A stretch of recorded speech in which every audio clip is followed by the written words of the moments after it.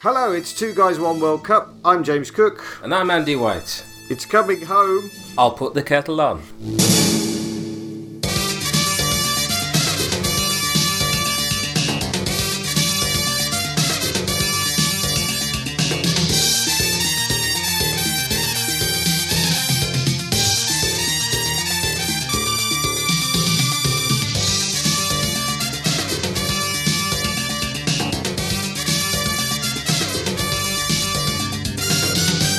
Here we are, post-quarterfinals, Yes, it is. with just 3 meaningful games to go in You say they're meaningful. the 2018 World Cup. What do you mean? I was just being needlessly provocative at that point because these are meaningful games. You know, in the grand scheme of things, is anything meaningful? No, nothing is meaningful, but it doesn't mean it can't be fun. You know, see also all human endeavour. Yes. I mean, it's... We should stop this now. Well, yes, we should. It's getting very depressing.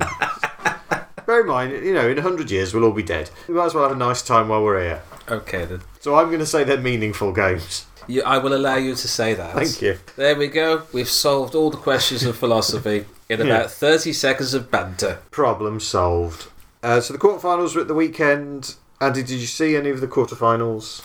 I did get snippets of the quarterfinals. I was looking after my son, and he's more interested in playing Super Mario 64 than he is in watching the football. So I was relying on getting snippets from my smartphone of updates. Was this on Saturday afternoon? Yes, on Saturday afternoon. When England played Sweden? I predicted they would just scrape it, but they did better than just scraping. They dug right into it, I thought. And Well, define scraping. What's scraping in your opinion? Is it penalties, do you mean by scraping? Or is like a 1-goal win, is that scraping? that is scraping on the Andy White scale of scraping. It's an internationally recognised scale. 2 goals. 2 goals is World of difference. is a world of, yes, is more than a scrape. That's a gouge. A gouge. Yes. What about 3 goals? What would that have been?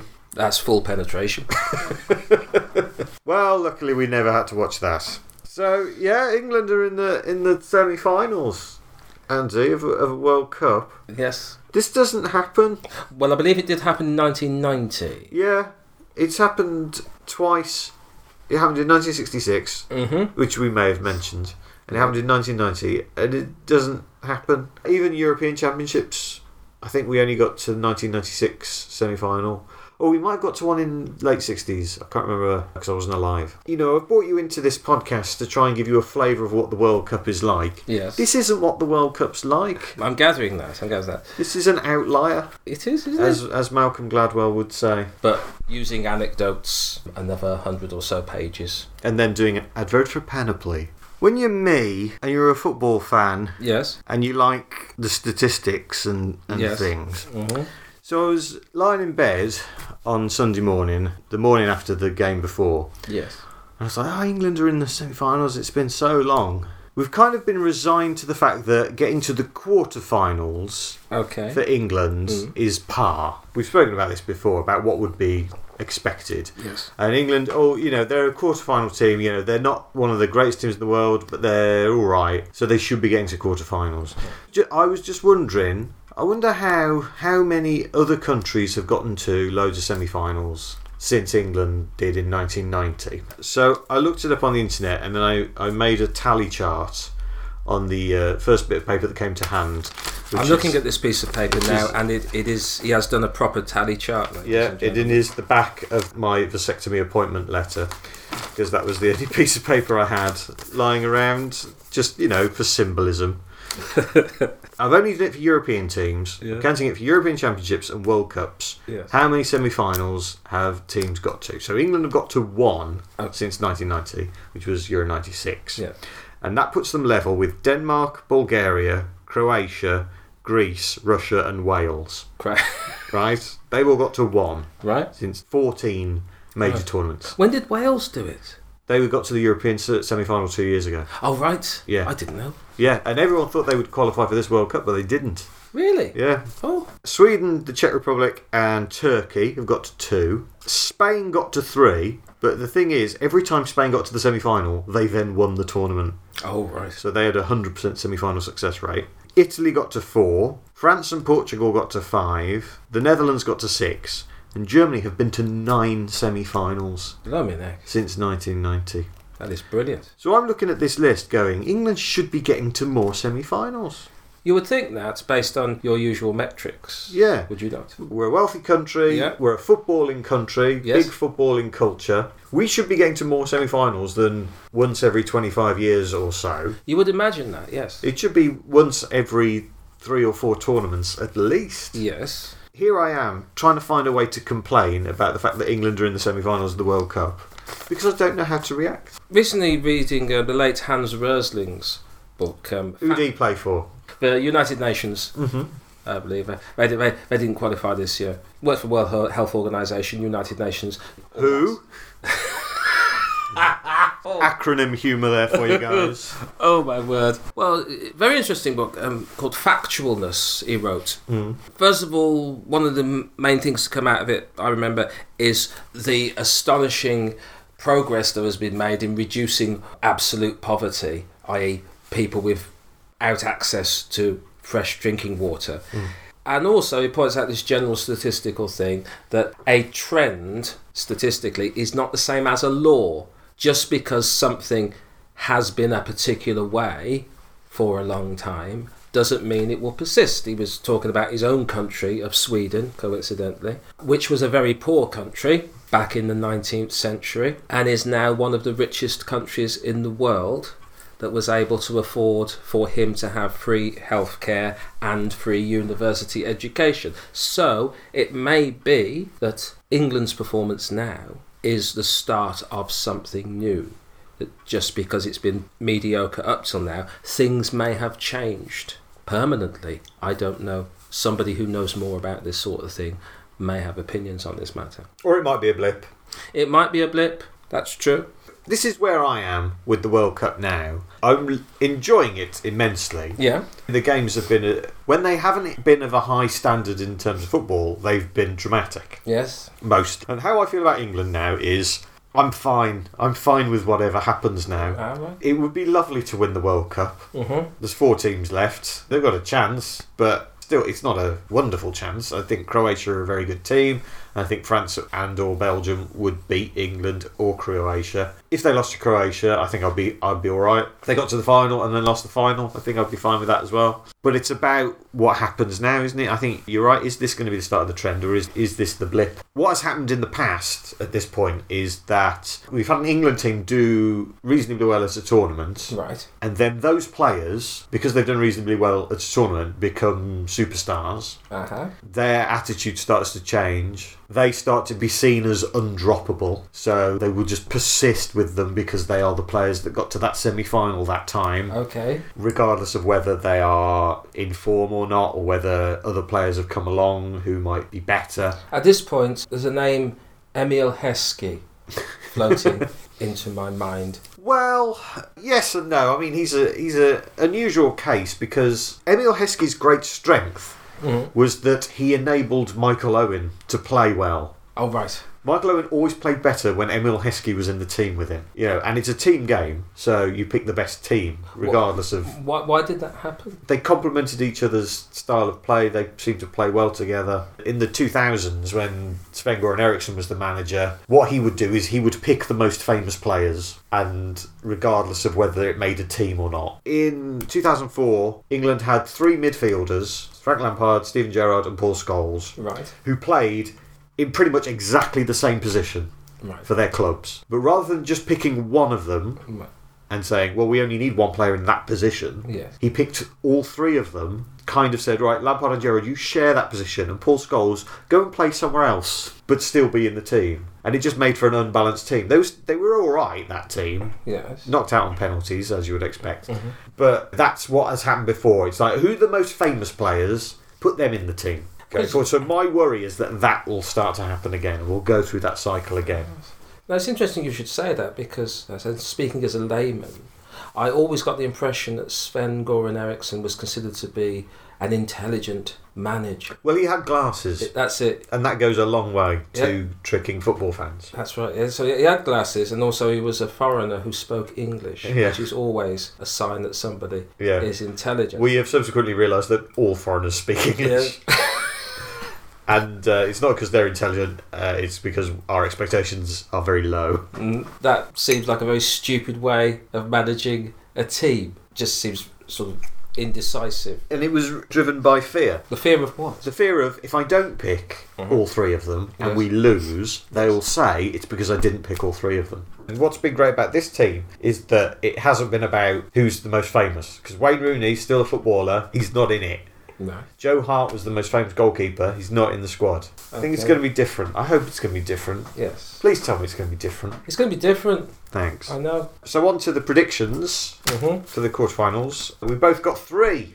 Yay. Both got 3 out of 4. We both predicted France to beat Uruguay, and they did. Brazil, Belgium. I went with every available metric and went for Brazil, and of course Belgium won. Yes, they did. Very exciting game of football it was. Yes, that was 2-1. Could have been a gouge, but ended up a scrape. Brazil pulled it back to a scrape Yeah. at the end. Both predicted England wins, and in the last game you went for Russia, I went for Croatia. Went to a penalty shootout, and Croatia won. So yeah, we've done equally well as each other there. But on knockouts you are winning 10-6. Okay then. I can't now overtake that.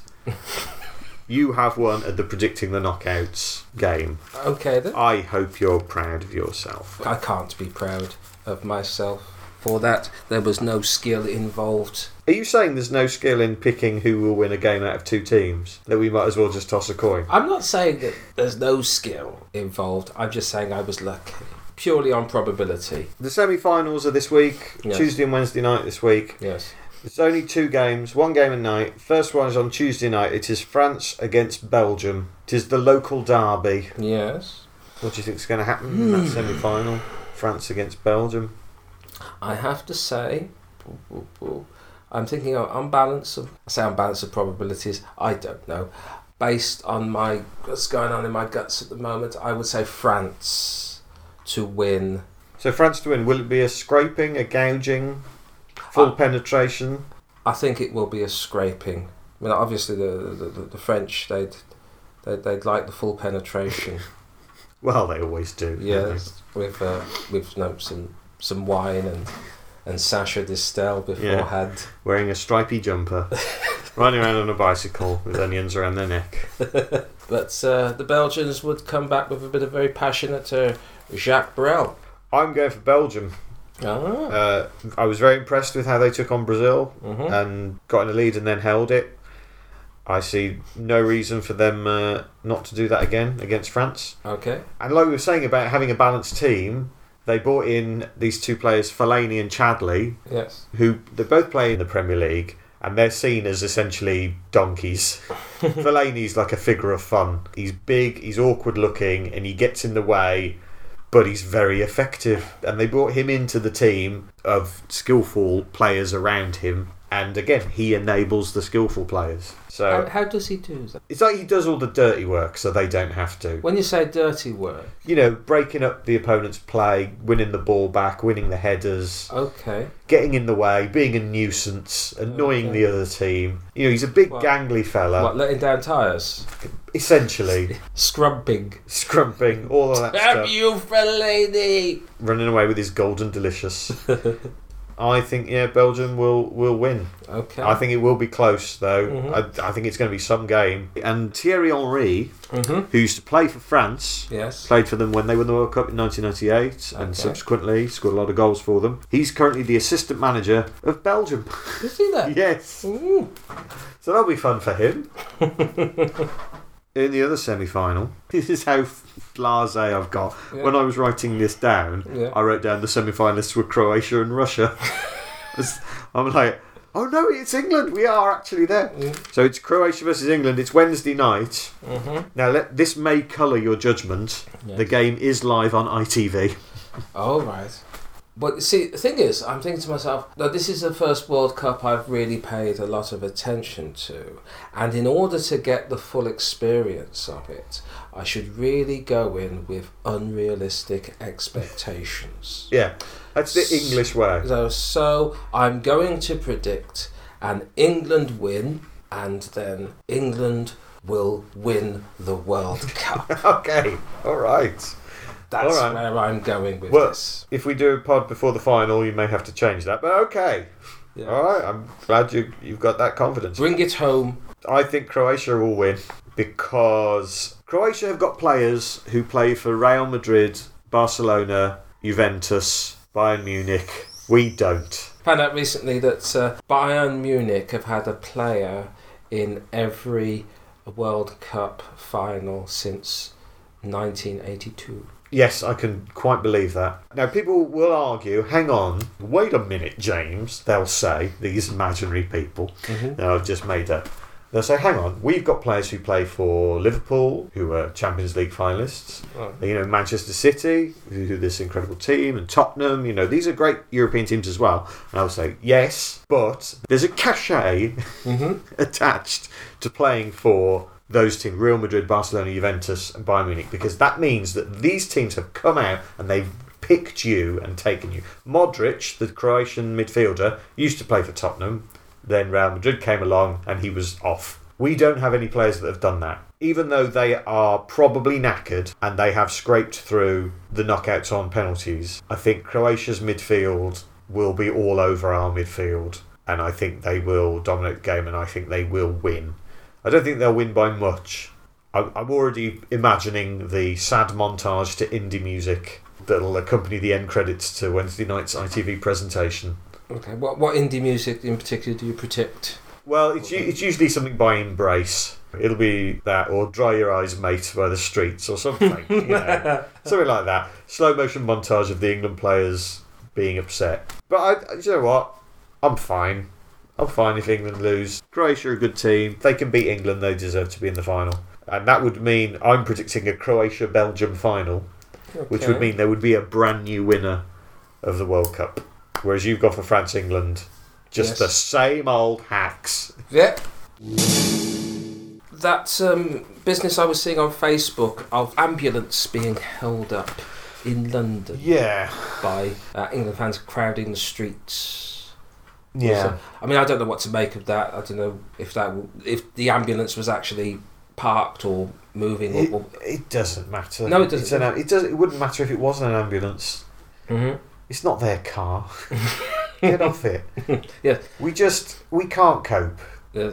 To speak in generalisations, it's surprising how little we can handle alcohol in this country, bearing in mind how much alcohol gets drunk. Yes. We're men of a certain age. Yes. There are people I know who are essentially functioning alcoholics. Yeah, yes. A lot of them, and it's fine. Yeah. No one really minds or cares. Mm-hmm.